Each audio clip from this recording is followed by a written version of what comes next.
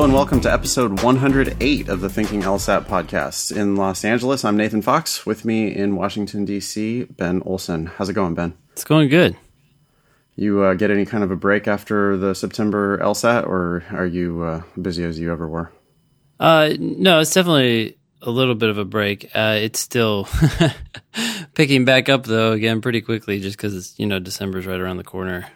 Yeah, well, the December test is early this year, too, so people are... it's smart to get on it right now. Got Thanksgiving in there as well. So what do we have, 10 weeks or something like that? Yeah. Can that be right? Yeah.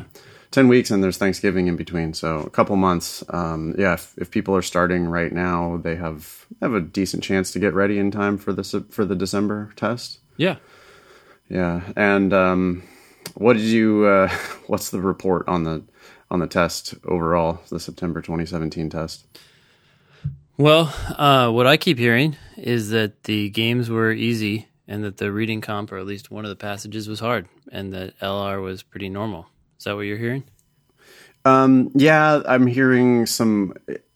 Of course, people always think it was weird. But yeah, the games, it does sound like the games, just like June, I think the games in June were easy and the games in September were easy. Mm-hmm. So people were happy about that. There was the one reading comprehension passage, something about judicial candor or something like that. Mm-hmm. I mean, 10 different people probably complained to me about that one passage. I think there's like a herd mentality, right? Because people go online and they read about it, and then they think, oh, everybody's panicking about the judicial candor, so then they start panicking about the judicial candor. Yeah. I did have a couple students who said that it was a difficult read. I guess it was comparative reading, right? Mm-hmm. And that it was difficult to read the passages and then maybe the first couple questions, but then they said that actually it was easy once they sort of grinded through the first couple questions. So I think even that was manageable, although people always get hysterical and think that it's a totally new and different thing. So yeah, seems like September was due. I did get a few reports from people who thought they did well. So yeah, I think sounds like it was a pretty fair test. Yeah. But lots of people retaking as always. Today on the show, we have a bunch of listener mail. We have, we're going to look at some of our own iTunes reviews. And I have a PSA about binding deferrals. Have you ever heard about this before, Ben? No, this is the first time. So yeah.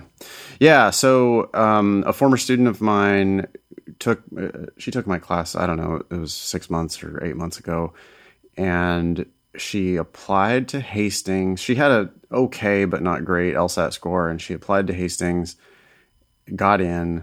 This is UC Hastings, my alma mater in San Francisco. She applied to Hastings. She got in.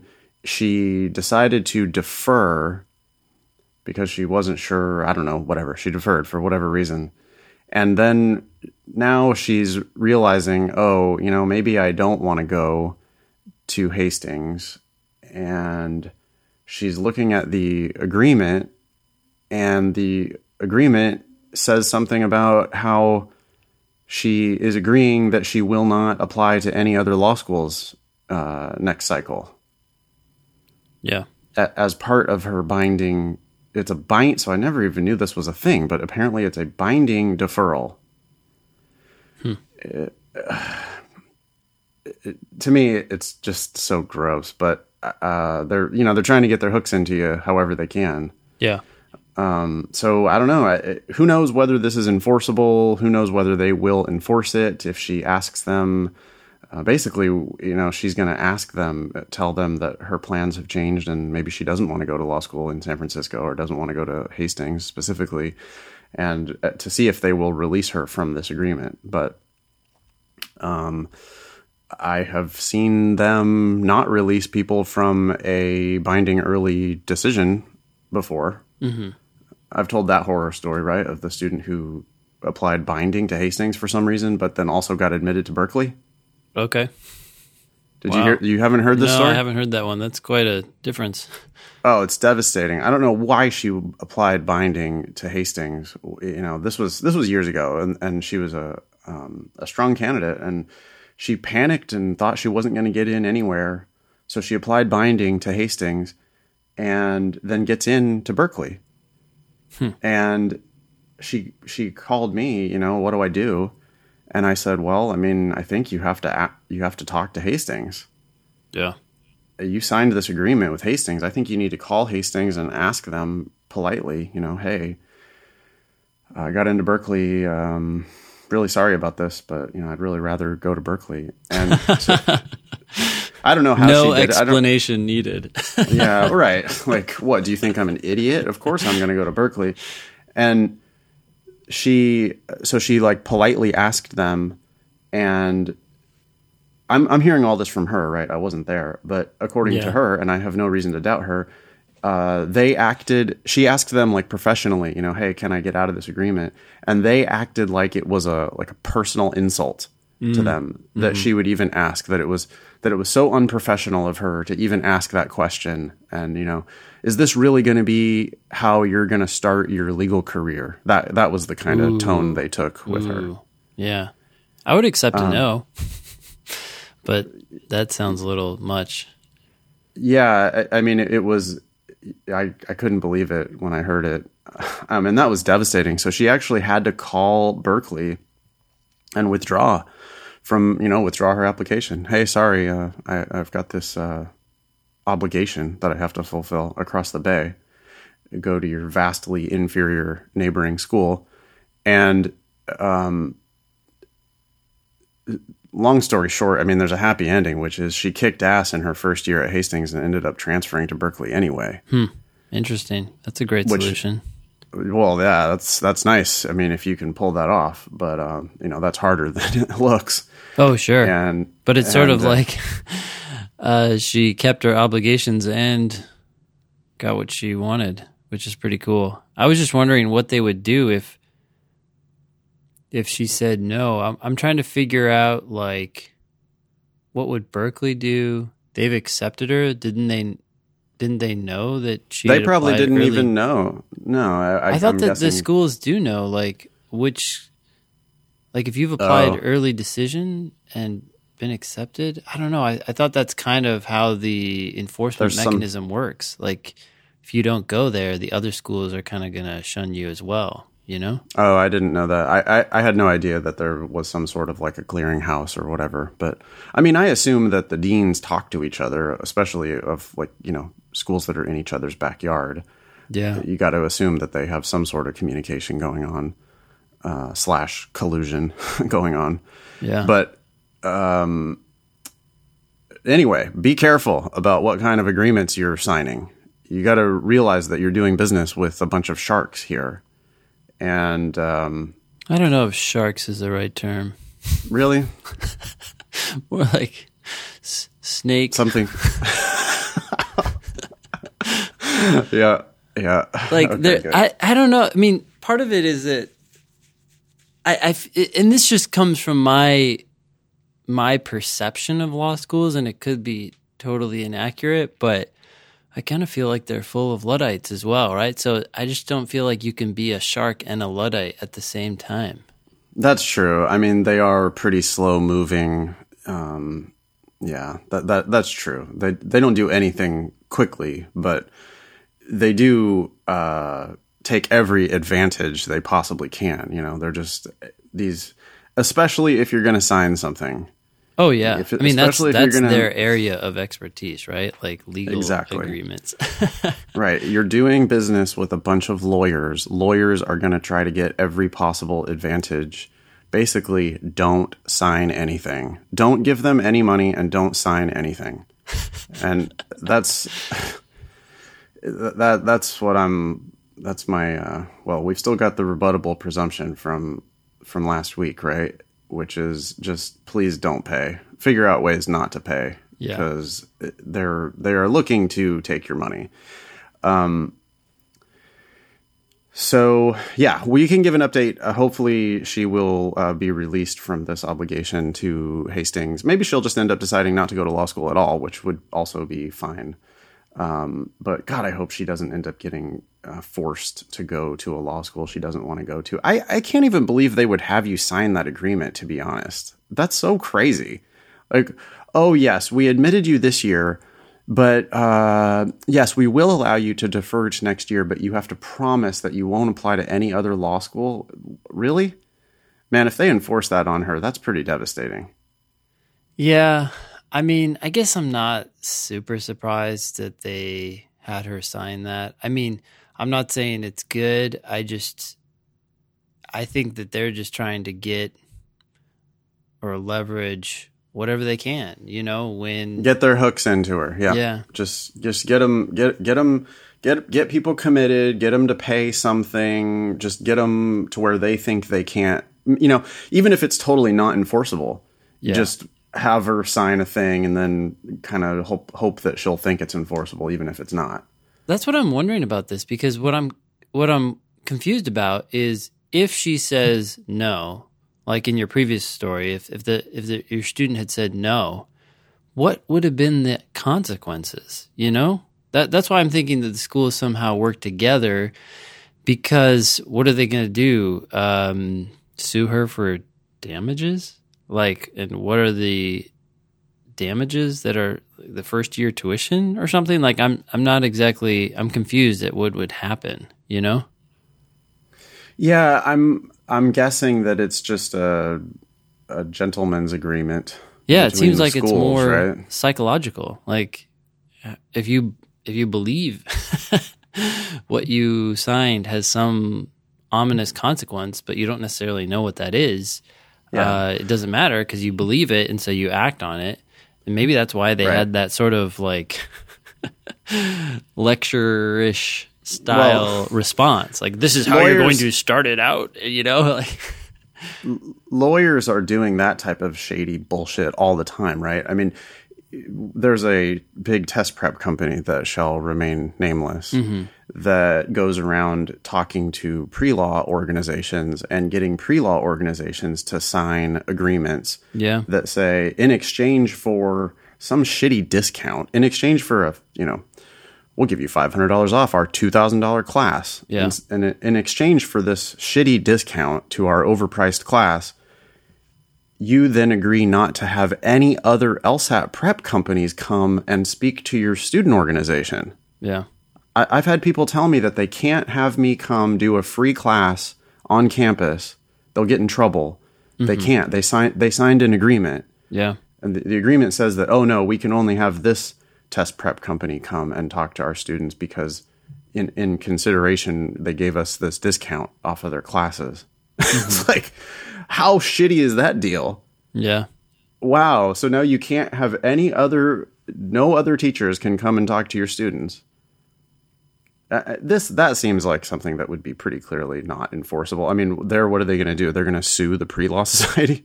Yeah, what are they going to get out of it? Well, I guess what their leverage is they just revoke the discount. But it seems like it'd be pretty easy to work around it. Not that my goal in life is to work around agreements, but right, you have someone in the society have an informal gathering of friends, right? How do you distinguish between a formal, official society gathering and a bunch of people on a group text saying, hey, let's go hang out at room 230 in the Lamar building and there might be treats. Okay, but you can't put up flyers. You can't put an announcement in the pre-law newsletter. Yeah. You can't make it one of your official events, which they do leverage those official events. Anyway, okay. So our audience is lawyers or wannabe lawyers. They should stop signing these stupid agreements. Mm-hmm. I don't know. What else we got on the agenda for today, Ben? I don't know, but I did want to have a little side note here. We were talking about the September December 2017 test that's coming up pretty soon. And it just made me think. I was updating my sort of calendar for the upcoming tests, and I had to put in the test dates, and I was like, okay, so we got February 2018, we got June 2018, we got September 2018. This is all pretty normal. And then it's like November 2018. It just kind of hit me. I was like, whoa, that's weird. I think people are even going to look at that and be like, does this person know what they're talking about? Right. There's no such thing as a November test. And then we have January 2019. So, yeah, most people won't care about those, I guess, who are listening now. But eventually, that's kind of interesting change. I don't know. Just a random thought. It's still 4 tests in 2018, by the way. Yeah. They did accelerate the calendar a little bit, but it's 4 tests in 2018, and then it's going to be 6 in 2019. At least that's the plan, right? Yeah, this is how fast the LSAT world changes. It's crazy. Glacial, I believe, is a apt description. That is, yeah, that's a great term. Yeah.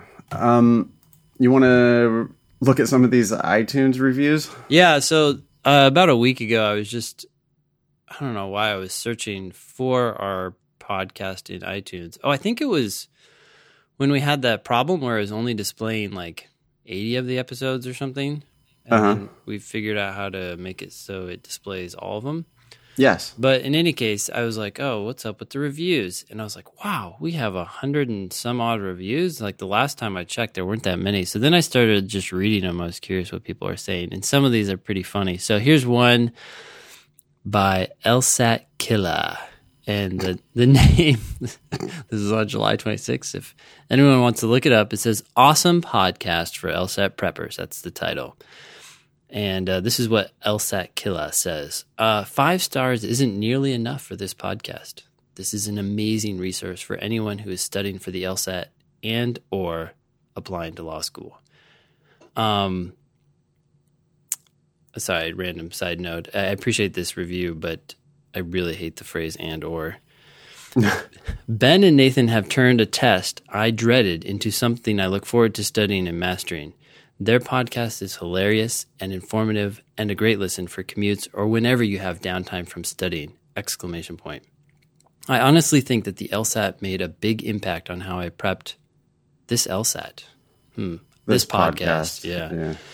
And improved on the test! ! I recommend this podcast all the time in real life to friends and colleagues studying for the test, so it's about time I recommend it to those strangers out there too. Listen to this podcast, all caps. Especially as a self-studier, too cheap for online or in-person classes or tutoring, finding this podcast was a game changer for my LSAT studying, specifically in telling me how to actually prepare for this test, what to do, what not to do, and most importantly, how. So this is nice. I don't mean to read too much of this, but it goes on. I felt like I got some of the key benefits of taking a class with true LSAT experts without having to shell out thousands of dollars. Thank you so much, Ben and Nathan! !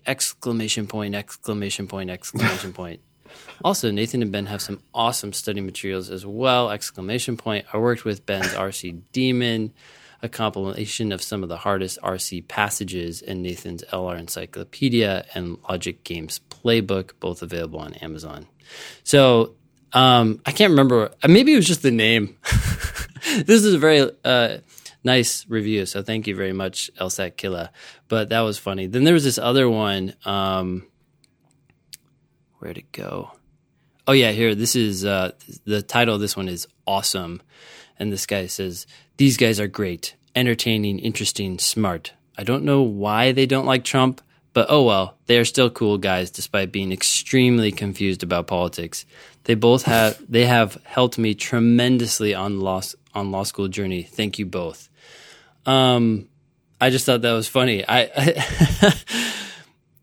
Even if you like Trump, I think or hope that you could see why some people might not, maybe, right? I don't know. People are all the way on the Kool-Aid, man. People...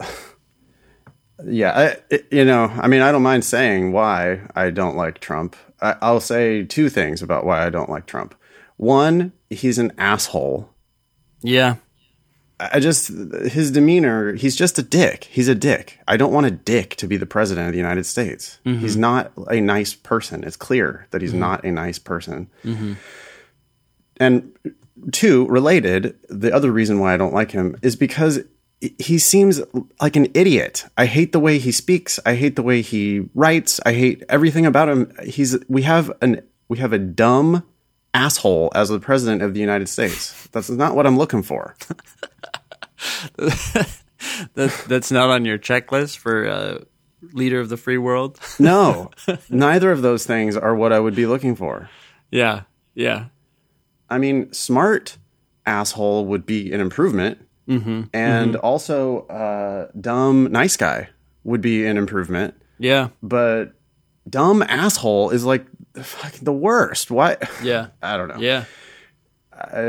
It's very difficult for me to understand how anybody cannot see that. But it has nothing to do really with politics. Yeah. You know, it's not a political thing. It's that I enjoy having a president who I believe I could actually respect them, their humanity and their intellect. Yeah. And I do not feel that way about Donald Trump. I hear you. Okay. So I will say that I agree with that assessment 100%. So I am not saying what I'm about to say because I like Donald Trump.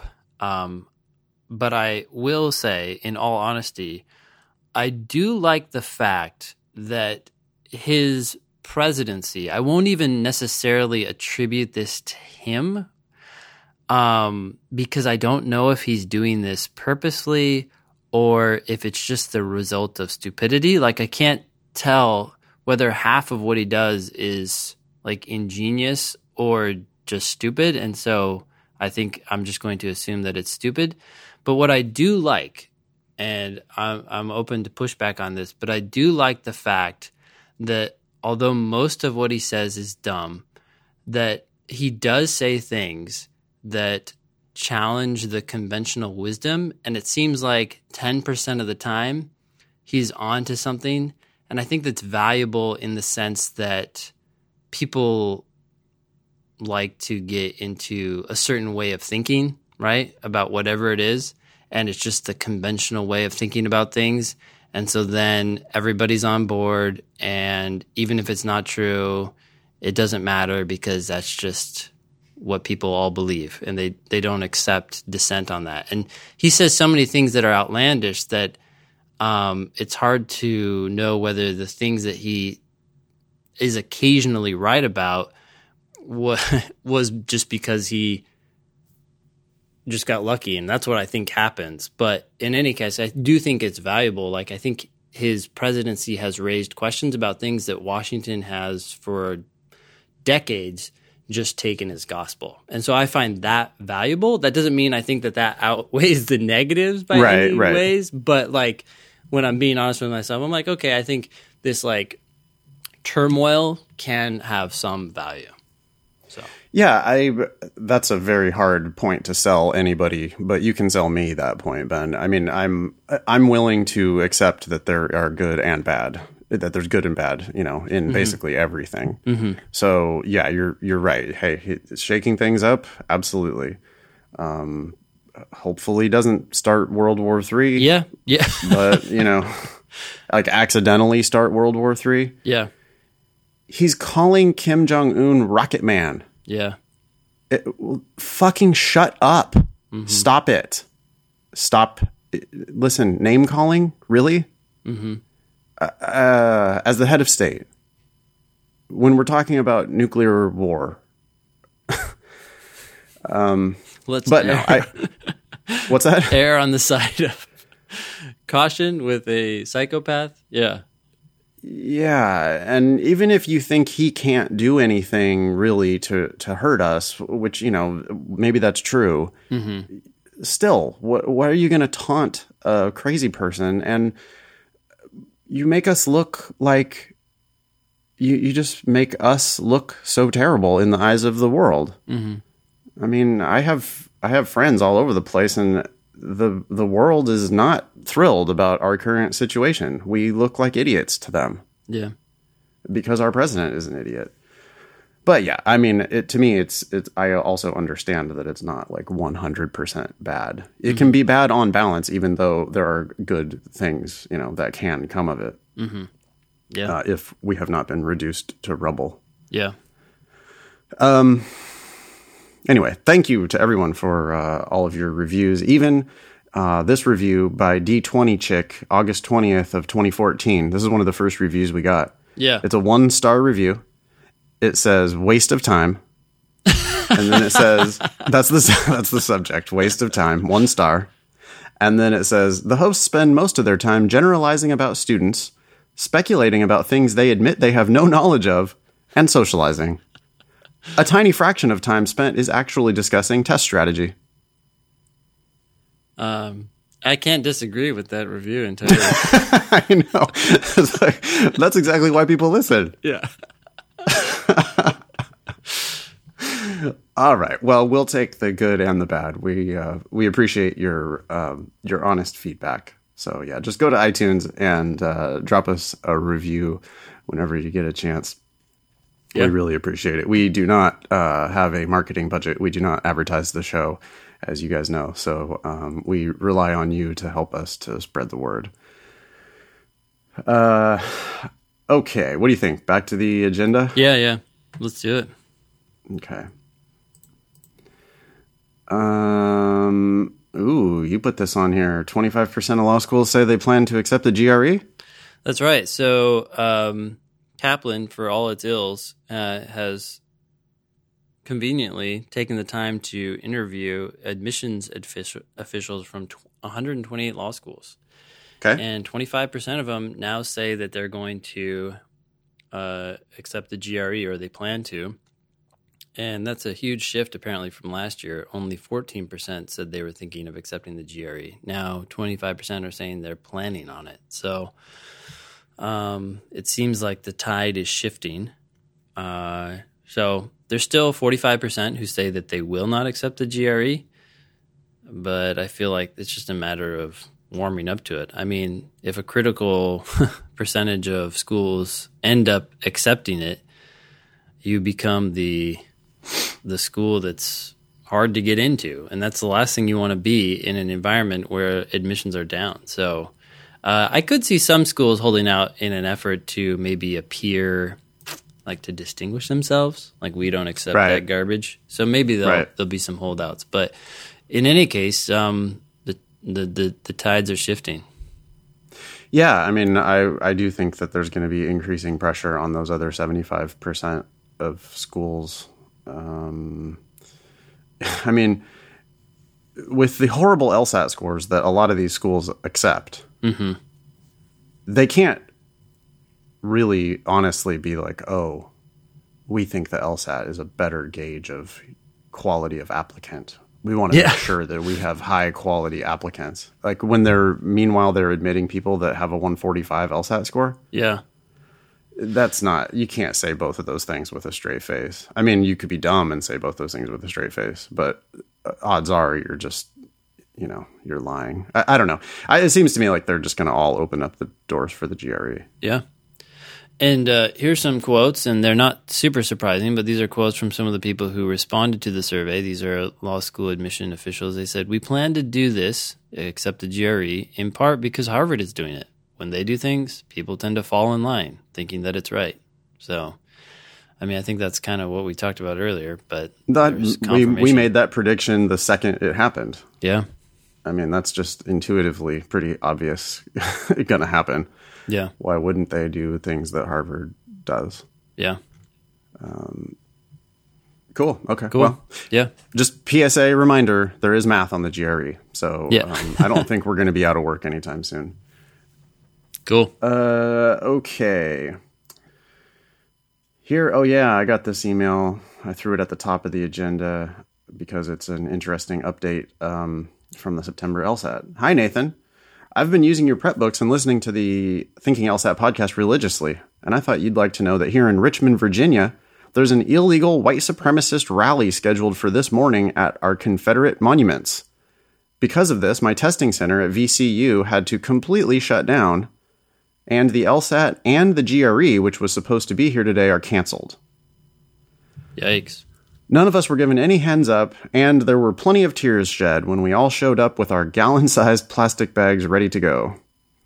So far, the LSAC has only said they're aware of what happened, and they will be emailing us with options. Just wanted to keep you in the loop. Sincerely, Caitlin, enraged student. Did you hear anything about that, Ben? That's close to you. Or closer to you. Richmond is a couple hours south of here. No, I did not hear about this until I saw this email. Yeah. That you posted. Most people around this area actually end up taking it closer than Richmond just because it's a decent drive, but that's pretty crazy. Yeah. That's a bummer. Bummer that you're having white supremacist rallies, for one thing, and bummer that you get your LSAT canceled. Well, I wonder why they canceled the LSAT. I mean, what, is the rally going to come into the building? I don't. Too loud, probably outside. Yeah, dangerous, I guess. But they're already there. Yeah, I wouldn't want to be within miles and miles of that sort of a thing happening. So yeah, it could be your counter protest. You're right. Like, no matter, I'm going to law school. Get out of my way. Yeah. You want to read this next one? Sure. Ben and Nathan, I wanted to share my LSAT experience with you. I think your listeners will get a kick out of them. Cool. First, I want to thank you both for the amazing show. Sure, thanks. I went into the test with the mindset that my worst section, RC, would probably be the first section. It was. Instead of being upset, thrown off, I actually laughed to myself because I was expecting it. I think that it helped to put me at ease during the whole section. Awesome. That's great. Yeah. Think the worst. During my second section, LR, I felt something scratching my foot. I looked down and there is a giant cockroach on my shoe. Ugh. Yuck. It was literally the biggest cockroach that I have ever seen. I kicked it off my foot and it landed on its back about 2 feet away from me. I could see it flailing around trying to flip itself back over for the remainder of the section.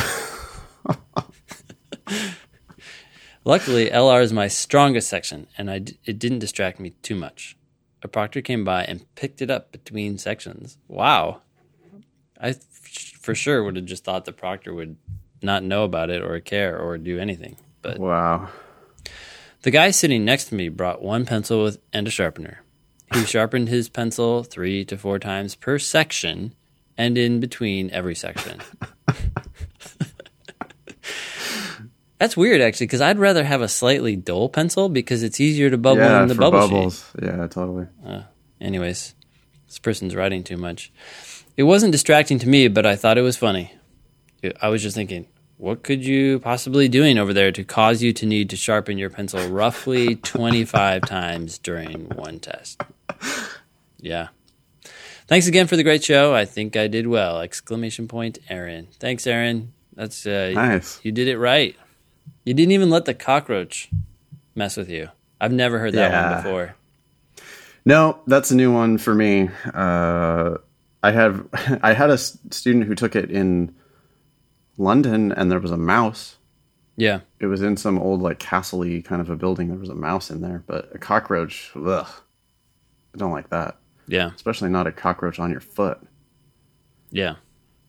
But Aaron did really well. I love that planning on the worst order of whatever sections, if you hate RC, you need to plan on section 1 and section 2 both being RC. Mm-hmm. Or you need to plan on section 4 and 5 both being RC. Whatever it is that you think, oh no, I hope it doesn't work out that way. That's the way you need to plan on it being. Yeah. And be pleasantly surprised if it's not. But if it is, then you're geared up for it already. Yeah. And I like this. Doing logical reasoning while the cockroach is flailing around on its back nearby. That's some good focus. Cool. Let's see. This one was to you, but I'll read it anyways. Okay. Hey, Ben. Just wanted to give you a quick update on the test yesterday. My test started with what I thought was a pretty easy LR section. I only had to guess on the last question and felt pretty confident on the rest. My next section was the LG. It felt like the easiest LG ever. No tricky games like we've seen in recent tests, just straightforward games. I was able to make all the inferences beforehand and breeze through the questions. I finished early and had time to look over the last 2 games. Sorry, I highlighted that because I actually heard that a couple times.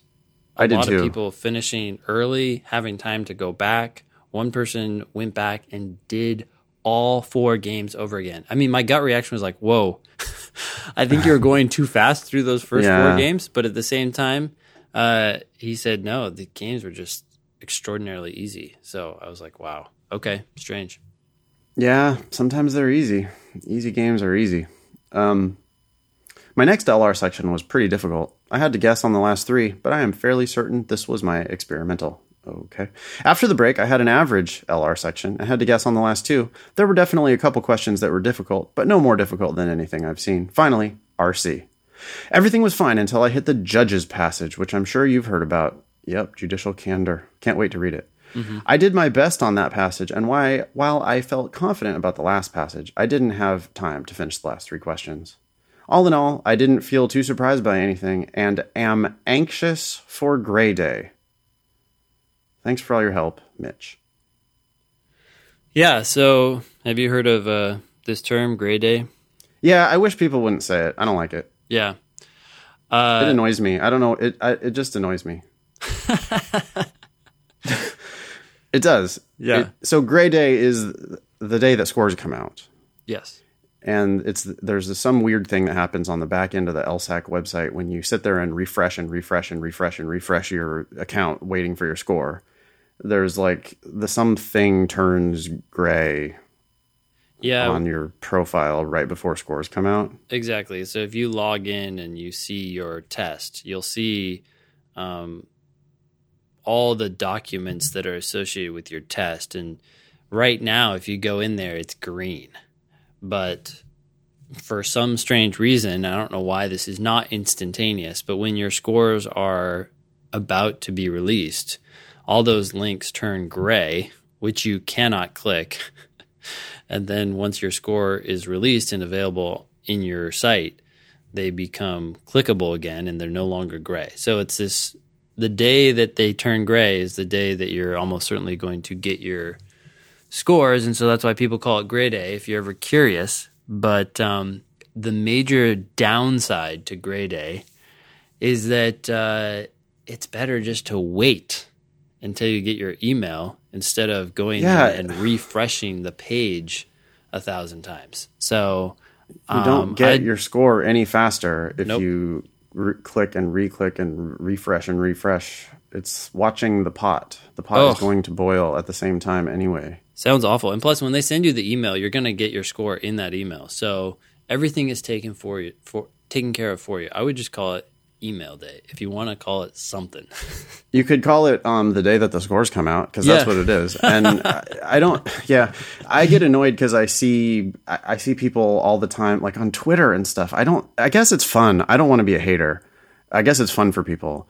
But people speculating about what day the scores are going to come out and making predictions and constantly updating and tweeting about it's like, shut up. I don't care. The scores will come out when they come out. It doesn't matter. I get it that everybody's anxious to get their score. Yeah. But it's like everybody's just building up the anxiety as much as they possibly can. And hey, get on with life. You got shit to work on. Do your work. Either, if you think you're retaking in December, you should be studying. You should not be refreshing your LSAC account.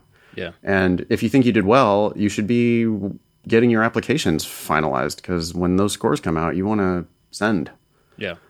You don't need to be anxiously waiting for a so-called Gray Day. I'm going to not say that anymore. I don't like that we said it that many times.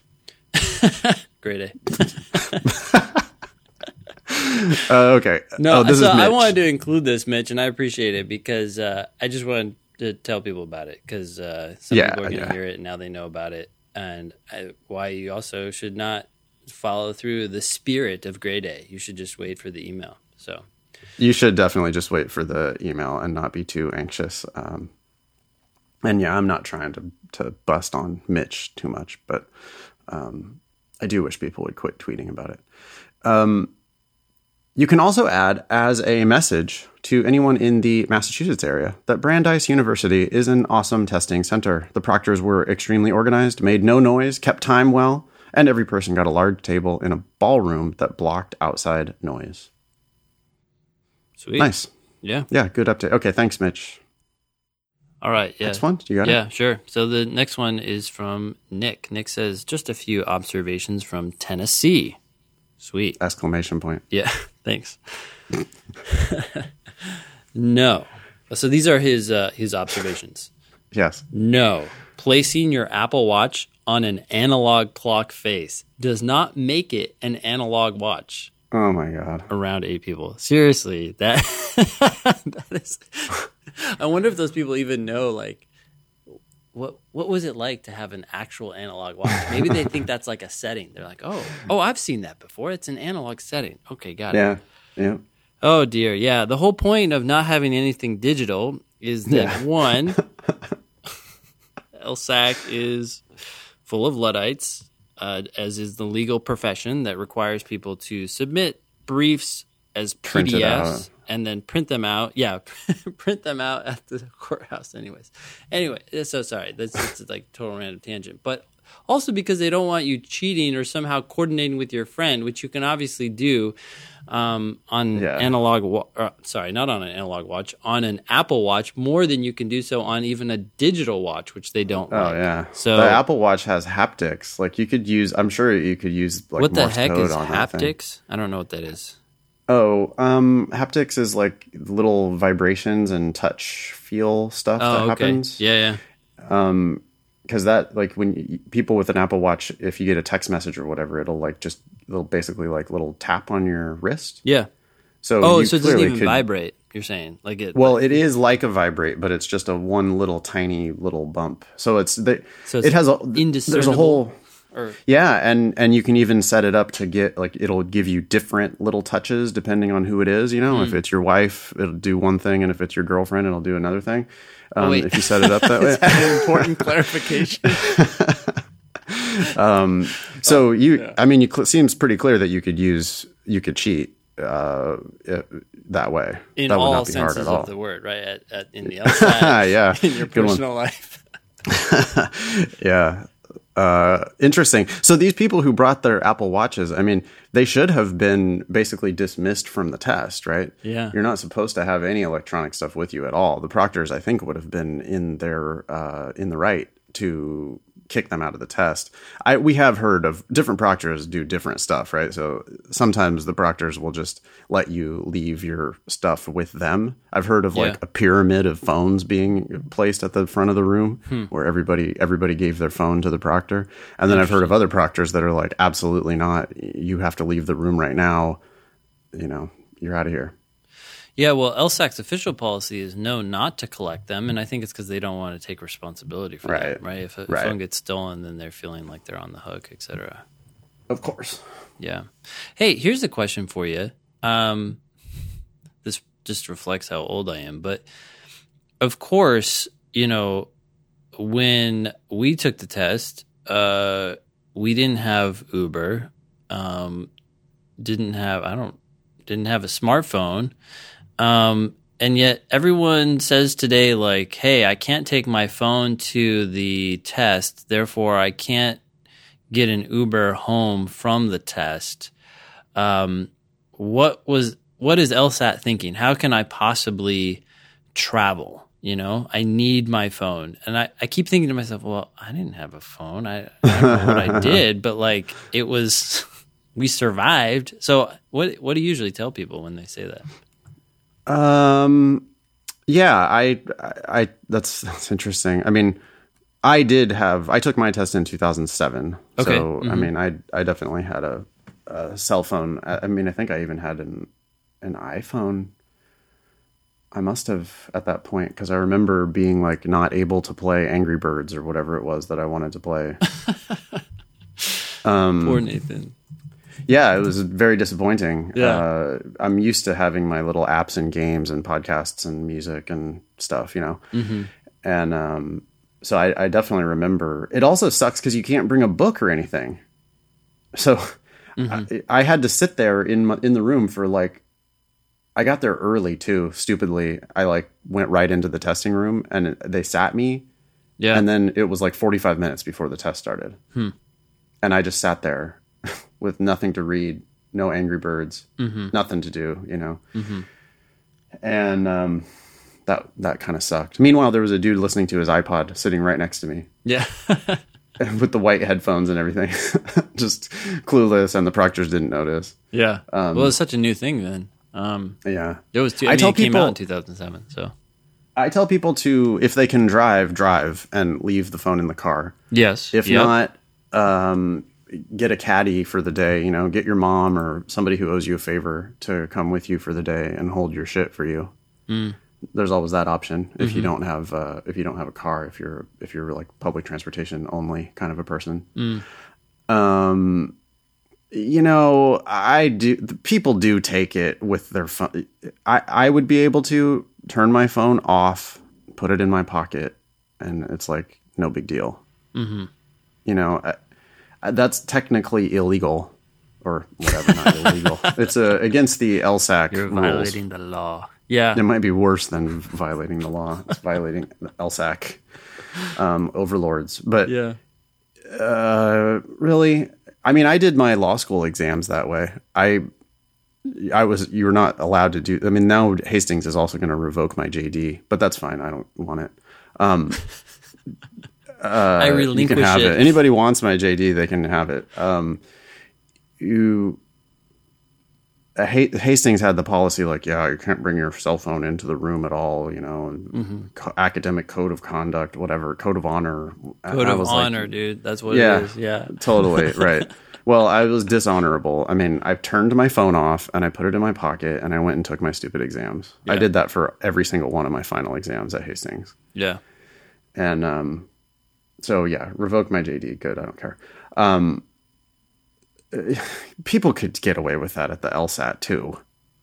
Yeah. It's not that big of a deal. People do that. But if you do go down that path, here are the mistakes that people make. One is that out of sheer habit, they get out their phone during the break. Good one, yeah. Text people or they see what's happened. And it's just like, I've heard too many stories where people did that and the proctor's like, hey, thanks. Violation, goodbye. So make sure you're not stupid. And another thing I've heard is sometimes people will bring like a backpack or a purse or something like that. And not allowed to do that. Not allowed to do that because you can only have a gallon-sized Ziploc bag. And then they'll put their phone in that. And unfortunately, now you have this thing that you can't have in the test center. So they put it somewhere else and then someone finds it. And in some cases they say, hey, look, your bag was turned into the LSAC overlords, as you put it. And they have identified this bag is yours and this phone is yours. Therefore you have a violation. Now you have to go. Jesus Christ. Wow. Yeah. So, it's uncivilized. The whole thing is uncivilized. I mean, it's so dumb. Like, they really should just take the phones. I mean, it's tough. I mean, if LSAC did that, I can see why they don't, because of all the thousands and thousands of people who are taking the test, you're going to have some proctors who are like not making enough money today and decide to take a phone, or are absent-minded and let a phone get stolen or whatever, which is kind of weird actually, because now from what I understand, if you steal a phone, it's pretty much useless. Right. And so, I don't know, but I just wonder how many would get stolen. There seems they like spill their Coke on the bag of phones, or the phone gets cracked somehow while it's in the bag of phones, or LSAC just doesn't want to take any responsibility for anything. Right? No, they want you to take all responsibility. Yes, if the proctoring situation sucks, I'm sorry, but you can take the test again for $180. Yeah. You can kind of see, I mean, we've been going back and forth, Ben, with some emails that we're not going to probably mention on the show, but there's been some emails from people. Our students, they love to complain about the test. They love to complain about the conditions. They love to complain about the proctors. They love to complain about everything about the day of the test. Yeah. So I can kind of see why LSAC has become the way they've become when they're doing business with a bunch of future lawyers. It's just they are going to. I mean, how many complaints do you think they get every single time they administer the test? And I'm sure they range from like, just the most silly complaints ever to some pretty serious ones, but they've got to get. And also people there's it's probably varying levels of like threat that are incoming, right? Where because some of them are going to be like legal looking. Some of them are they're probably they probably hired get their letters parents from law firms. Yeah, absolutely. Their parents hired a lawyer, or they are lawyers, and they've drafted some like formal complaint exactly from some bigwig law firm coming to LSAC, and they're like roll their eyes, like, here we go again. Sorry, no, bye. For them, it's just part of doing business. I mean, they probably get sued 20 times every year, and it's just like, yep, well, that's what you get when you do business with a bunch of lawyers. Wow. Okay. Where were we? I don't know, but did you know that the fees did get raised recently, and now it's $180? I just thought that was a little poetic. Yeah, 180. Yep, that's right. I knew that. Yeah. Anyways. So I don't know, where was it? That was item number 1. Thank you, Nick. Item Apple number Watch. 2. Yeah. Uh-huh. If the custodians forget to clean the sticky desks, yuck. Proctors will clean them with Clorox wipes for you. Okay. Cool. Don't expect that service at most of the testing centers. That's just something in Tennessee. Yeah. Plus, most places don't have sticky desks. I don't know what's going on there. Hopefully not. If there are 2 native English speaking proctors and 1 non-native English speaking proctor, the non-native shall read all of the instructions in order to cause the utmost confusion. Jesus. Okay. Well, I'm hoping that by this time, though, that the LSAC instructions are not necessary, right? Like, you should. The only thing you need is help bubbling in like the test form number and all that stuff. That's the only possibly tricky part. The name, but I do remember people struggling with that at my test as well. Mm-hmm. Because it was like a 4-digit test number, and then there were like 9 digits on the space for that, of course. So yeah.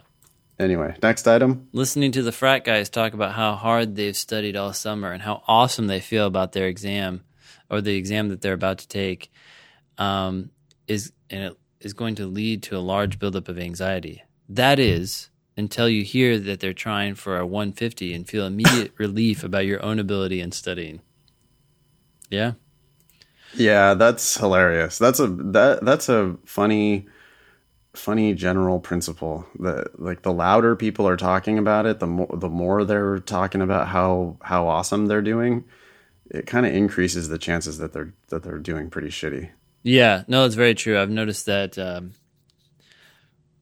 there are exceptions, of course, but in class, the better people do, the more mum they are about, their score and talking to their neighbor about what's going on, and they just don't want people to feel bad because they know they're doing well. Yeah, well, you also get the real lawyers in the room who are scoring 170, and they are worried that that's not high enough. Yeah. I mean, kind of justifiably, right? Yeah. That they're like, well, shit, but I really want to go to a really great school, and I really don't want to pay for it. And 170, might not quite cut it with my grades. I might be able to get in, but I'll have to pay all this money. And they're like making a much more savvy, decision. And they, even though they're, already at the 97th percentile, they realize that they want more. Yeah. The flip side of that, just to be balanced here, of course, is that you have people who are scoring like mid 160s and panicking, and you're like, wait a sec, I think you're not realizing how well you can do with a 165, especially in this environment. So, but yeah, panic never helps anything. I mean, I'm definitely not encouraging people to panic, but yeah, it is funny how when you see people that are like happy with their 150, 155 or whatever. Yeah. So then it says, sadly, the most pencils I saw with someone was a box of 24. Wow. That's still a lot. Yeah. We were asked if anyone here was from Florida that had not what the heck? We were asked if anyone was here from Florida that had not contacted LSAC couldn't reach them due to hurricane problems. This was not an issue whatsoever. Proctors just needed to know so they could file a special paperwork. Wow, that's interesting. So in Tennessee, they were like, hey, did anyone here migrate from Florida? That's... Wow. I wonder what LSAC was expecting. In any case, Nick says, I appreciate you guys. Nick, we appreciate you. That makes me think about, the Spanish LSAT, which happens in Puerto Rico. That might not be happening anymore. I don't think anything's happening anymore there. That is devastating. Dude, man. It's crazy. Did you see the path of, what was the most recent one? Was it Miriam? Or no, Maria? Sorry. No, I have not, but I do know that Puerto Rico is like, the power is going to be out for months. Yeah, well, I think it's Hurricane Maria, but it went like, if you could take it and choose a path over Puerto Rico that would be the most devastating, it was like that path. It's like the hurricane just like went straight across the island slowly at a diagonal, so it stayed on the island longer. I was looking at the path. I'm like, geez, Louise, what did these people do? Why are they? Why all this hell's rain upon them? But I spent a month there a couple of years ago. I took myself on a vacation, and I spent a month traveling all the way around the island of Puerto Rico. But wow, yeah, sounds like a bad situation. Yeah. Anyway, you know what I thought of? I have one more PSA that I need to do. Okay. I have a student who was doing very well on her practice exams. She is an accommodated student who was scoring, 170 plus. Yeah. Time and a half and scoring 170 plus. Okay. And texted me in a panic the day before the test because she had looked at her admission ticket, and the admission ticket gave her special instructions that she was required to call the test center coordinator 48 hours in advance of the test, or else she would not be allowed to take the test. Yeah, I've heard of this before. This is a thing. Well, this was new to me, and we want to make sure that everybody out there knows that this is a thing. This goes for everybody, not just accommodated students. You need to read everything that they send you. You got to look at your admission ticket. When they send you emails, you got to take that shit seriously. It sucks because their emails are long and wordy, but yeah. You got to read and also them. When they send the horrifying ones with the emergency, all caps stuff. But, the reason why they do that is because people don't read. Yeah. And so, anyway, this student, it was like 4:00 on Friday, and now she all of a sudden realizes this. Puts in a call to the proctor, no answer. Puts in a call to LSAC, closed for business. The test is tomorrow. She's been studying for months and months, and now she is panicking that she's not going to be allowed to take the test. Fortunately, with repeated phone calls, she was able to get through to the test center coordinator, and they were able to accommodate her. But it said explicitly in the email that they send back those materials. If you're not going to take the test, accommodated students, if you're not going to take the test, the proctor sends those materials back to LSAC. I'm probably some Brinks truck or something delivery. But yeah, make sure if you're listening to this and you got your test coming up, make sure you have looked at your admission ticket and have all of that stuff sorted out in advance. You don't want the last minute panic. Yeah. So just to be clear, I think that specifically calling refers only to accommodated test takers. Obviously, right. If it says otherwise in your ticket and you don't have accommodations, call them. But that's the only time that I've heard about it. But I did have one student who had accommodated testing, and part of her accommodation, I think, was she would have someone reading the test to her. I'm not sure if that's exactly right, but she showed up and she hadn't called. And so then the proctors there said, well, we can go ahead and administer the test for you, but the person that would normally read the test to you on your behalf as part of your accommodation is not here, so we'll just go ahead and have someone else do it. And apparently this person was a non-native speaker, and so they struggled in terms of reading the test to my student. And then my student said that halfway through the test, she got up and she says, "Oh, I'm sorry, I have to get going." But it wasn't even like at the end of a section. It was in the middle of a section. She's like, "I'm sorry, I need to get going." Wow. So she left, and then they said they got someone else, and that person struggled reading as well. I mean, it was a little better apparently. But and so she was really frustrated about this situation. And I don't actually, now that the facts are blurring in my mind, but I feel like there was this excuse by LSAC saying, "Hey, look, I'm sorry it didn't work out for you, but you didn't call us." And that was their like fallback thing. So I think that's what they said. Whether that's actually exactly what happened, I think that was part of the dispute, is maybe she said she did call. But in any case, they said we weren't obligated to provide you with all your accommodations because you didn't call us. Yeah.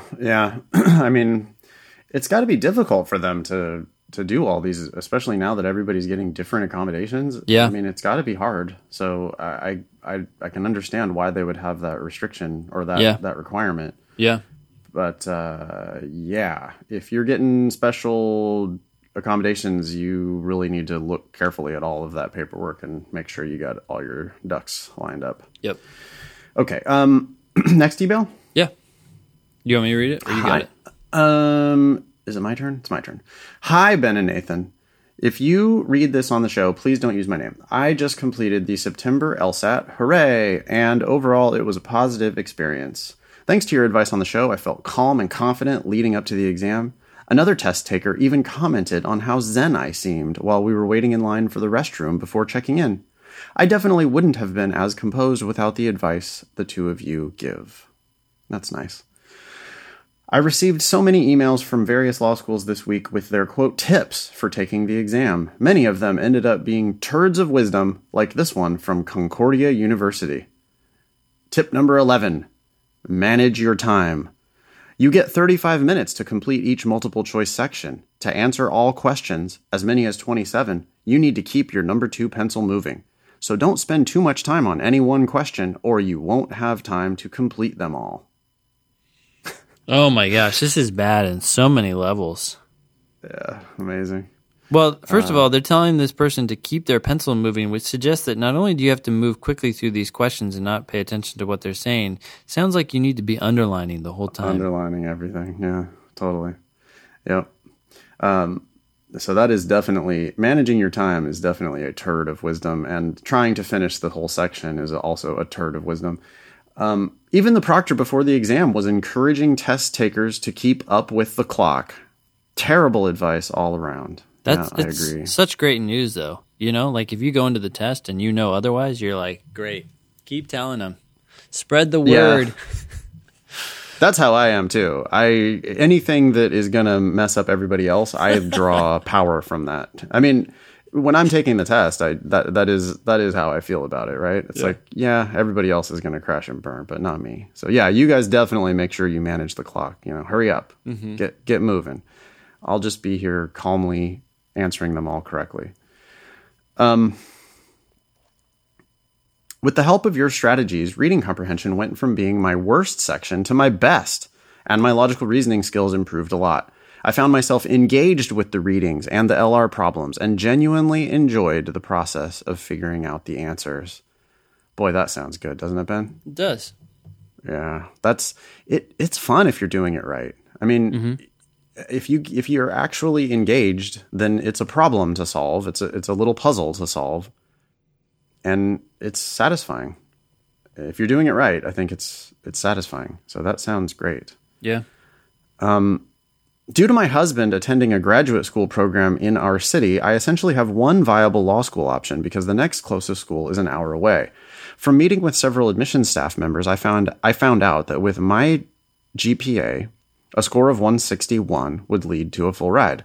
So as a thank you, I will donate $10 to your podcast for every point I get over 161. My practice scores ranged from 165 to 171, so unless I performed significantly worse today, I should be sending you something. Awesome. Sweet. Yeah, thanks a lot. Thank you for the entertainment and advice. P.S. I signed up for a law school application informational webinar through my alma mater a while ago. It wasn't advertised as being affiliated with Kaplan, but apparently it was. I took the opportunity to spread the word about your podcast by sending a chat to the other webinar participants. Sweet. Thank you. That is amazing. Yes, that is awesome. I love that. Please don't use my name. I changed it to Agent J. I love that we have an army out there, Ben. I love that we've got the guerrilla warfare going on. We don't have the big guns to compete with the Kaplans of the world, but we got an audience that's out there helping us to spread the word. Yeah. Thank you. Agent J. Yeah. Agent J. That's very apt. Agent J. That's right. Okay. Next one. Yeah. So this is from one of your students. Oh, yeah. Hey, I think I totally killed it today. I found the kid in the room with the most writing utensils. 30 pencils and 6 highlighters. Whoa. Oh my gosh. Okay, 1 highlighter is too many. What the heck are you going to do with 6? You're like, this is different colors, dude. Yeah, this is a premise. So I'm going to make that pink. Right. At one point, they rolled all over the ground. And I thought he was going to have a psychotic break. So definitely more tranquil than that guy. Well, good. Overall, felt super good about it. Now we wait until grade A. Naomi did not say that. Sorry, I just had to add that. Thank you, Naomi. That's awesome. And you're one of Nathan's tutoring students, so you received the most valuable instruction ever. Sorry, did not come out right. What I was trying, I thought she said something like interesting about these utensils, but she just said most writing utensils.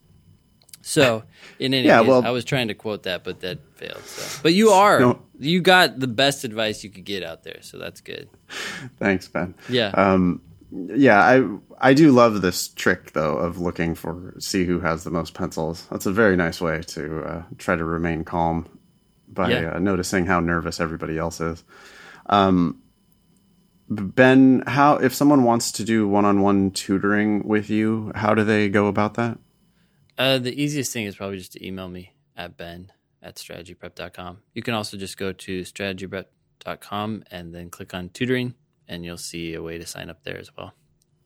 Okay, cool. And you're accepting new students throughout the year? Yeah. A lot of times it's just a matter of coordinating scheduling, but if you have some flexibility, then we can make it work. Okay, cool. Yeah, same deal here. My students schedule themselves online, and you can do that through my website. You can also email me, nathan@foxlsat.com, and we will get you sorted out. Yeah. All right. Next email. Hi, Ben and Nathan. Quick story for you both that I thought you might find funny. I took the LSAT this Saturday and listened to your pre-LSAT last-minute tip episode on the way to the testing center and while waiting in the parking lot. Long story short, I was the maid of honor in my sister's wedding the same day. Wow. I went straight from the testing center to hair and makeup and then on to pictures and the ceremony. As soon as you started telling the story about the girl who was having a dinner party that night, I knew I was going to be in for a rough day. Everything turned out well, though. However, definitely not something I would ever do again or recommend for anyone. Thanks for all you guys do, Sammy. Yeah, that's a good reminder. So thanks, Sammy. Yeah, put the test dates, if you're at the beginning of your process right now, you should look at the LSAC calendar, put December 2nd on your calendar because that's the next test, but then also put the February, June, September dates on your calendar and just try to protect those days. Your sister, hopefully she doesn't have to schedule her wedding on the same day. If she wants you to be maid of honor, maybe your sister could schedule her wedding for a different day. Mm-hmm. The LSAT's only offered 4 times a year. So yeah, because these kinds of situations, these suck. Hey, here's another story. Another accommodated student, and she was flying to New Jersey, something like that. to go to a wedding on a Sunday, and she was taking the LSAT on Saturday. So she was going to have to take it out there. So she flew out there, or the plan, she's from LA, but she was going to go take it in New Jersey or somewhere like that. And she's an accommodated student, and the LSAC, like within the last few days before the test, sent her an email informing her that her test date had been changed from Saturday to Sunday. That is so strange. Yeah. And it changed so that it conflicted with the wedding. Yeah. And she really didn't have any choice. I mean, she basically had to miss the ceremony. She still was able to show up and, party and stuff after. But because she was getting these accommodations and because they were just not able to accommodate her on the scheduled day, they let her know like at the last minute and forced her to switch days. Huh. So she also was like repeatedly calling the LSAC and not, they gave her that she got like a whole bunch of form responses from them. And it took days for her to sort that all out. I guess, for the accommodated students, you just need to understand that it is difficult for them to do these accommodations, and they might have, it might be difficult. You're not taking the test alongside everybody else. You are getting special accommodations. And so I don't know, you're going to have to be a little bit flexible about that, I think. Yeah. Some chance that LSAC is doing this on purpose? Dragging their feet a little bit with accommodated students? Maybe as a sort of disgruntled retaliation against the Ninth Circuit. We don't like that we lost our lawsuit, so we're going to give a little subtle FU to the accommodated students. It's possible. Yeah. Not likely. Not likely, but yeah. I think it's more a result of, I don't want to say this. Never mind. I was going to say incompetence, but that's a strong word. I think it's just like, I don't know, just a big organization, They are a big behemoth. Yeah. And they are getting rich, so, Yeah. Next one? Yeah, so this one says, please don't use my name. Hi, Nathan and Ben. Love the podcast and the value you all bring to listeners! ! Thanks. With about 3 months before taking the December LSAT, I am wondering how to triage my study time and structure. Having followed a 4-month PowerScore self-study plan, I've essentially exhausted all of my materials and should probably shift to a predominantly test and review schedule for the last 3 months. How about a 35-minute and review schedule? 35-minute section and review schedule for the last 3 months. That would be good. Which is what you should have been doing for the last 4 months anyway, but okay. Yeah. As you all probably know, my PowerScore. That's so weird. Why not just go with y'all there? I like y'all. Okay. I don't like as you all probably know. You could just put as you probably know. As you probably know. You can already be plural, right? Yeah. As you probably know, that would be fine. As you all probably know is weird. It's like they wanted to say y'all, but then they thought that was not appropriate, so they changed it to you all. I don't know. Yeah, I think it depends on where you're from. I feel like I've heard you all a decent amount. This is the second time. It was in the first sentence too. Yeah. Well, every single one of us here knows. As y'all, we all know. Sorry. No. Sorry. It's okay. This is why people, when they write in, they have these like, these opening sentences. Please don't destroy my email. Good. I'm glad. I want them thinking about it. Yeah, they should. Yes. As y'all probably know, my PowerScore materials use questions from the first 20 prep tests for their lessons and homework. Okay. That's interesting. I actually did not know that. Those questions are cheaper And they probably wrote those. I mean, PowerScore's been around for forever. So they wrote those materials a long time ago, and they're just still using them. And it is cheaper to license those 20 prep tests than it is to license the most recent ones. So that's probably a contributing factor. So should we call on David to update his materials? He's too busy tweeting about Gray Day. That guy. He does. He always is tweeting about Gray Day. I never met him. He seeems like a nice guy. He does seem like a nice guy. But I David, wish he wouldn't tweet about Gray Day. Yeah. First 20 prep tests? I mean, look, if that's actually true, if it is tests 1 through 20, that's not good. I mean, LSAC was even contemplating discontinuing licensing prep tests 1 through 19 or 17, I believe, due to lower standards, or standards that they did not have it in place when they wrote those initial questions. So I can't hate on them too much, though, for continuing to use those explanations. I mean, it's like, yeah, sure, including some newer stuff does seem sensible. But when you write a book, it is tempting to just continue selling that book forever. Yeah. I understand that. Yeah. Would taking... Oh, I just had a thought. It's almost like Trump. It's like you got to get off Twitter and get to work. But in any case, sorry, Dave. Would taking 3 to 4 of the first 20 prep tests per week for the next 2 or 3 weeks as a way to review and shore up weaknesses be a bad idea? Yes. We have 10 weeks. I don't know when this listener wrote in, but at this point we have 10 weeks until the December LSAT. You should be focusing on the 10 to 20 at most recent prep tests. Don't you think? Yeah. Yeah, I was with a student on Skype last night, and she brought to me like prep test 46 or something. Yeah. And I was like, hey, is there a reason why you just did this test that's that old? And she said it was because she was worried about running out of the newer materials. Yeah. I think that's a turd from Seven Sage. I believe that's where people get that particular turd, is that you're supposed to save all the recent tests, like for diagnostic value. Yeah. You don't need to save all those tests for diagnostic value. You need to expose yourself to those tests. You need to do those tests. Yeah. And so you really don't need to be worrying about saving stuff.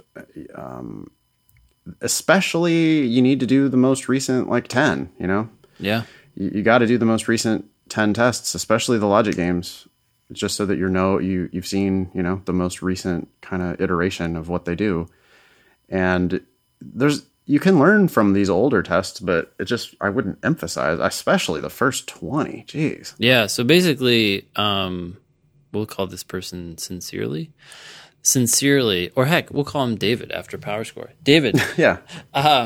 You need to move from the first 20 tests to the last 20 tests. Yeah. And there's a whole range of tests in the middle there that you're just going to leap right over.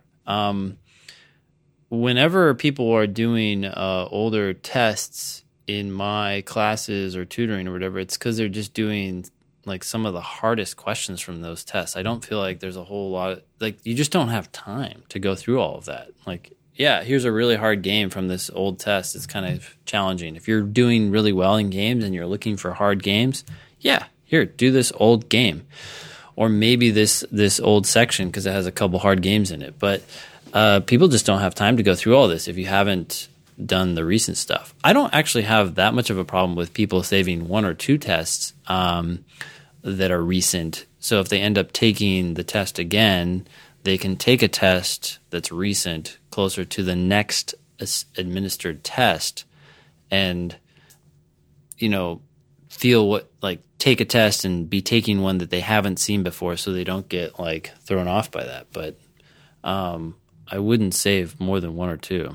So yeah, even then, I feel like all you're going to do then is risk making too much of that one data point when you do finally take that test. You're going to think that one test is, the be-all, end-all indicator of your ability when we know that there's a lot of random variation that happens in people's scores. But back to this dude's question, or sincerely / David's question here. The first 20, he's going to do the first 20, 3 to 4 per week, which already is a lot. Oh, yeah, that's way too many. And then I would then focus on taking 2 or 3 prep tests per week of the 20 most recent. Oh, the most recent. That's the most recent, I hope. Yeah. So just skip ahead to that plan and knock it down to 2 tests. Right. 1 section per day. I love this. 1 section per day, 1 on the weekend. That's 2 tests a week. That's a ton of tests. Over 10 weeks, you've done 20 tests. That's huge. But it's not like, I don't feel like it's unreasonable either. 1 section per day and 1 and then test on the weekend? 1 full test on the weekend. So it's like... Okay, so that's going to be a total of 2.5 tests a week? Well, no, because I'm actually thinking there's going to be a couple days off. So you're basically doing like 1 test on the weeknights over time, right? So 4 of the nights throughout the week, or I'm assuming... Take Friday off. Yeah, take Friday off, take Sunday off and Saturday. Well, you need to review your full test. That's the problem. You're going to take that full test on Saturday and then probably review it on Sunday. Yeah, exactly. So when I say take that time off, I mean take it off from the 35-minute section. So basically, don't do a time section that day. Yeah. Yeah. So you're just doing 4 35-minute sections throughout the week. So that's 1 test. And then on Saturday, you take a full-length test and then review it maybe a little bit later on Saturday or Sunday, whenever you can have the time and energy to do it. But make sure you review it. And so now you're getting 2 full tests every week. That's a lot of tests. I mean, I feel like that's more than anyone needs, but it's also totally doable. Yeah, and it's hopefully emphasizing quality, not quantity. I mean, in an hour, you should be able to do a 35-minute section and then thoroughly review the ones you missed, of the ones you attempted, because you just shouldn't be missing very many that you attempted. Yeah. Right? It's logical reasoning. You attempted 20 questions. You missed 3 of them. Yeah. Okay. Dig into those 3, give each one of those 3 10 minutes worth of review. Yep.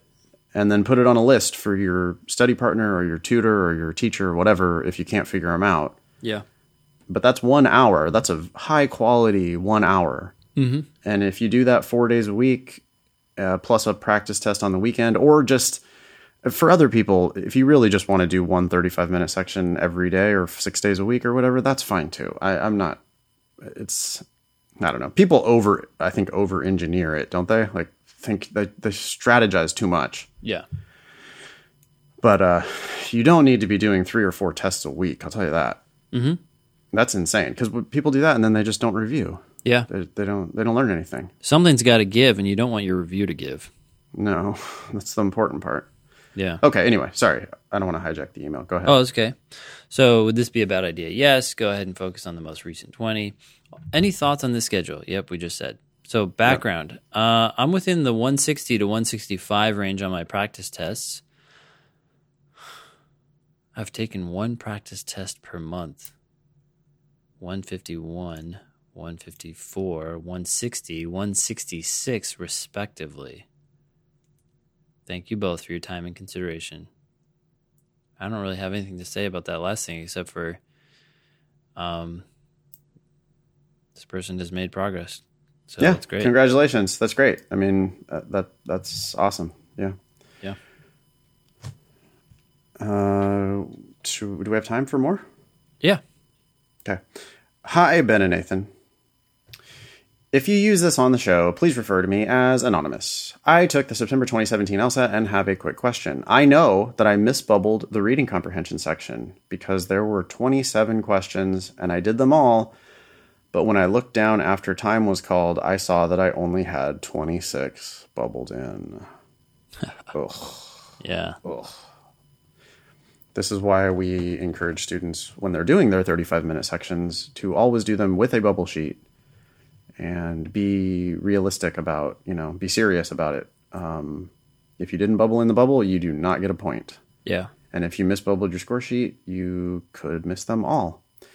I have no idea when I went off if it was in the first, middle, or last part of the section. Should I cancel my score, or should I wait to see what I get? This would be my second time taking the test, and my PT score average was around 166. P.S. I have a 158 on record. Thanks, Anonymous. I did some analysis. Yeah.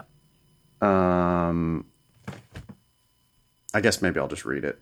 I emailed this out to the listener, but I think this would be good for the audience anyway. I said I don't think I would cancel. Here's the way I thought about it. I said, well, you might have started misbubbling on the very first question, or you might have started misbubbling at the very end. If we average that out, we say you misbubbled at exactly the halfway mark. Yeah. In that case, on the last half of the section, so that's 13 and a half questions, you might only have gotten the equivalent of random guessing. So I thought that was an important part, that you're not going to do worse than random guessing, right? You still have a bubble bubbled in. Yeah. So you should get 1 out of 5 of those right, even if you misbubbled the score sheet. Mm-hmm. So I said, okay, so for those 13 and a half questions, you still got 2 to 3 correct. Plus your normal performance on the first half of the section, which means that you're at now, if you add those up, you're at 15 and a half to 16 and a half questions of expected value. Okay. Combined with the other 3 sections, it still seems possible to score over the 158 that you have on record. And anyway, if it's a couple points lower, law schools just don't give a shit. Yeah. That's my analysis. What do you think? I think it's good. I think it's highly unlikely that the misbubbling started early on. Yeah. Yeah. Right. So, it's more likely that it was at the very end. Yeah. But even if we say it was halfway, if you were averaging 166 and you have a 158 on record, I think you could beat that 158. You've got a chance to beat that 158. I wonder if my bubbling technique prevents me from making this mistake. Because you bubble 1 page at a time? Yeah, well, actually, I bubble after every 2 pages. So in the reading comp section, Right. It'd be after the passage is done. Right. Because by bubbling them in all at the same time, I have to say to myself, like, so I tend to sort of be like verifying, like, oh, okay, Yeah. so I'm like, let's see here, where did I start? Oh, 16, and I'm going over to 16. So if I'm off, then I'm going to know right then and there. Yeah, you got the 2 pages. You got the 2 facing pages, and it's questions 16 through 20. Mm-hmm. And you've answered them all. You've circled your answer on the page. Yeah. And then now you're going to transfer those answers onto your bubble sheet, and you look at it and you go, okay, I'm bubbling in 16 through 20 now. Yeah. And you go bubble in 16 through 20. And by the way, there should be a bubble for 15 Yeah. already. Yeah. And So then if you bubble in 16 through 20. Mm-hmm. I don't know. People are just frantic, I think. They're trying to shave off 5 seconds. Yeah. Yeah. Don't try to shave off 5 seconds ever. It's an overarching tip. Don't try to save 5 seconds. Yeah. But do keep your pencil moving. Make sure you finish the section. Yeah. Okay. Don't cancel. Generally, I've been telling people don't cancel. I think if there's any chance you scored higher than whatever you have on record, Yeah. and that means if you don't have a score on record, Yeah. then there's a guarantee that you scored higher than what you have on record. Yeah. I just don't understand why you would cancel your score. I think law schools do not care about lower scores. Mm-hmm. And I think, people are always like, well, but I'm going to retake it in December anyway, so why should I muddy the waters? Mm-hmm. Mm-hmm. And I'm like, well, because who knows what's going to happen in December. Yeah. And if there's any chance that you scored higher, that's only going to help you. Mm-hmm. And even if you scored lower, I just don't think it hurts. So I just, and I mean, the truth is, I think people cancel for emotional reasons. They know they didn't do their best, and they cringe and they don't want to see what the number is. So then they cancel. Yeah. I'm like a robot, I guess. I would never cancel, because I would just say, hey, there's some probability that I did better than I thought. Law schools don't care about lower scores. So I'm just going to let it happen. Yeah. get your test back, get to learn from your mistakes. Yeah. And if you cancel, it's just such a big waste. Okay. Well, we got to do this last one because I teased it on the last show. Okay. It's your turn. Oh, it's my turn. Thanks, dude. The long email. Oh, well, you can skim it. No, that'll be all right. All right. Subject: recovered alcoholic and bad GPA. Hello, Ben and Nathan. I do not want to use my real name, so you can call me Shawarma. Is that how you'd say Shawarma. that? Shawarma. Sure. Delicious. First, I want to thank you both for the amazing advice I have received through the podcast. You're welcome. I have just finished every episode in a little under 1 month. Yes, I'm crazy. Holy shit. That's 3 episodes a day. No, 4 episodes a day. Wow, that's a lot of time. Oh my God. We're inside their brain. By the way, Shawarma, I like your use of the semicolon, but you need a comma after yes. Semicolons are hardly ever used these days. It's pretty cool when people use them right. I like them. My question relates to my personal statement and my extremely low GPA of 2.39. I'm a recovered alcoholic addict who has been sober almost 4 years. I am active in Alcoholics Anonymous and continuously work a program of recovery which centers around helping others with their sobriety as well.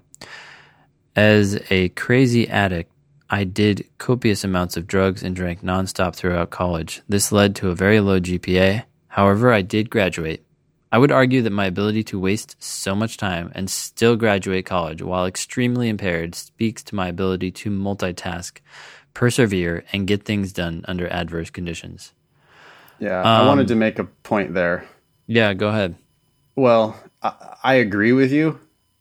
I think you can make that argument, and I believe you that it does speak to your ability to, multitask, persevere, blah blah blah. Also, never ever make that point. Do not say that to the schools. Just don't. You can make that point to me, and I believe you. Do not make that point. And never at any point in your application do you want to say that to the schools. Yeah. It sounds like, at least to me, I'm guessing this is how the schools would interpret it. It just sounds like you're, I don't know, trying to pull something like a silver lining out of a bad situation and not really just acknowledging the elephant in the room, I guess. I don't know. You need to, you can go ahead and spin it in a positive way, but only like, here's what I learned from it. Mm-hmm. Not hey, look, I was able to graduate college while I was super fucked up. Look at what a badass I am. That's not the point that you want to be making to them. You need to be taking this, which, it's clear here that Shawarma is taking this seriously. Mm-hmm. With 4 years of sobriety and, continuously working the program and helping others and everything. Congratulations on getting your shit sorted out. But yeah, you don't want to ever strike that tone with the law schools. Yeah. Okay. Shawarma continues. My current LSAT scores are in the low 160s after a month of studying. Nice work. I scored a cold 153 a month ago, my first time taking the test, and my games are still my weak point. I expect to be able to score in the upper 160s by December, but I will need to figure out how to best explain my low GPA. My target schools are Kent, DePaul, and Loyola here in Chicago. My wife and I will not move from this area, so those are my only real options. I am going to need a nearly full scholarship as I want to work in public defense, and these schools are not the best in the country. I am 32 years old, and my degree was in psychology. Okay. Well, big opportunity there if you're already in the 160s and you still suck at the games. Yeah. That's a good candidate for improvement. I would think upper 160s is definitely in reach.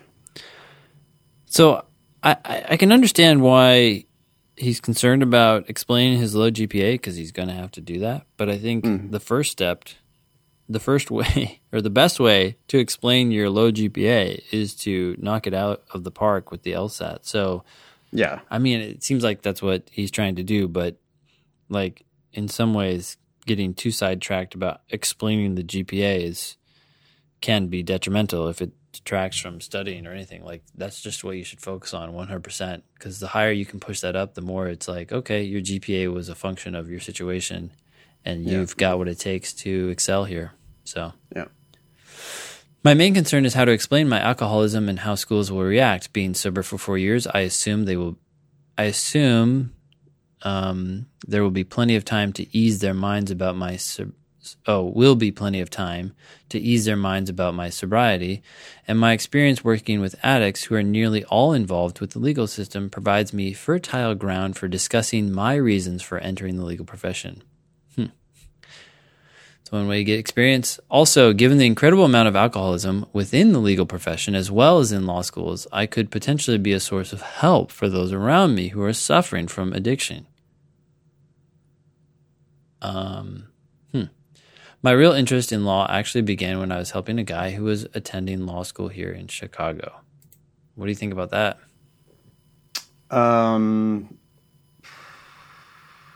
Yeah, sure. Good. I mean, I think he's talking about his personal statement here, huh? Yeah. We don't know exactly what he's going to write. It's a little all over the place. You're going to have to decide what the hook is going to be here. Well, there's a lot of alcoholism in the legal profession and in law school. I think focusing on what he's done to help others will be really good, because it will help the reviewers focus on who he is now as opposed to who he was. And so you want to build up that credibility that who you are now is really solid, right? Like, I am sober, but I'm not just telling you that. Look, you can see that as you imagine these different things I'm doing to not only help myself, but to help others and to familiarize myself with the legal profession. Another concern I have is with hiring after law school, as I am currently a truck driver and have been since graduating college. I do work for my father's company, and I am involved in helping to run the business, so I have a lot of good experience, but I am concerned how this less than glamorous career will be viewed after graduating. I don't think anyone's going to care about what you did before law school. I think they're going to care about your law school and what grades you got. Yeah, and there's so many people who go straight to law school from undergrad and never had a job in their entire life. So being a truck driver is better than having no job ever. And I don't think anyone ever is like, oh, wow, look at this job you did before law school. We really want to hire you now as a lawyer. Yeah, plus if you put it on your resume, you worked at your father's company, and if you did many things, that means you could have many titles. So choose the title that is accurate but best fits something that you want to talk about when you're getting interviewed. Yeah, it's not going to matter. Law school is law school, and it's like you're going to Wizard Academy. And, what you did before Wizard Academy is not really that important. Oh. I think in terms of explaining his low GPA, I would suggest just stick to the facts and keep it really short. I was an addict, and I struggled with that. But since then, I have been sober for 4 years, and this is what I've been doing, period. And then maybe talk about that in your personal statement. In other words, in your personal statement, it's really where you elaborate on what you've been doing since, to show that you have made progress, and they're not taking on a liability. They're taking on an asset. Right. Yeah. You need to position yourself as the diamond in the rough here, right? Like, look at my awesome LSAT score. Yeah. Do you see that 169? That indicates that I have the horsepower. Mm-hmm. And I also have this 2.3, but that was a different me. That was not the person I am today. This is actually, I think, another reason why you don't want to talk about how you must have this great ability to multitask and persevere, because it just shines more light on that time in your life. You just want to say, look, this was a shitty time in my life. I had this problem. It's a disease, and I had it, and now I'm over it. So let's talk about the future.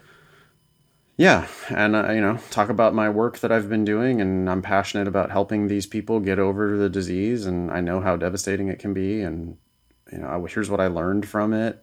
All that is great. Yeah. But the second you say even one tiny thing about speaks to my ability to multitask or something, it's like I could, boy, that's gonna like really undermine the point you're trying to make. Yeah. Cool. Yeah. All right. Thank you both again for the great podcast and help, Shawarma. Yeah. Thanks, Shawarma.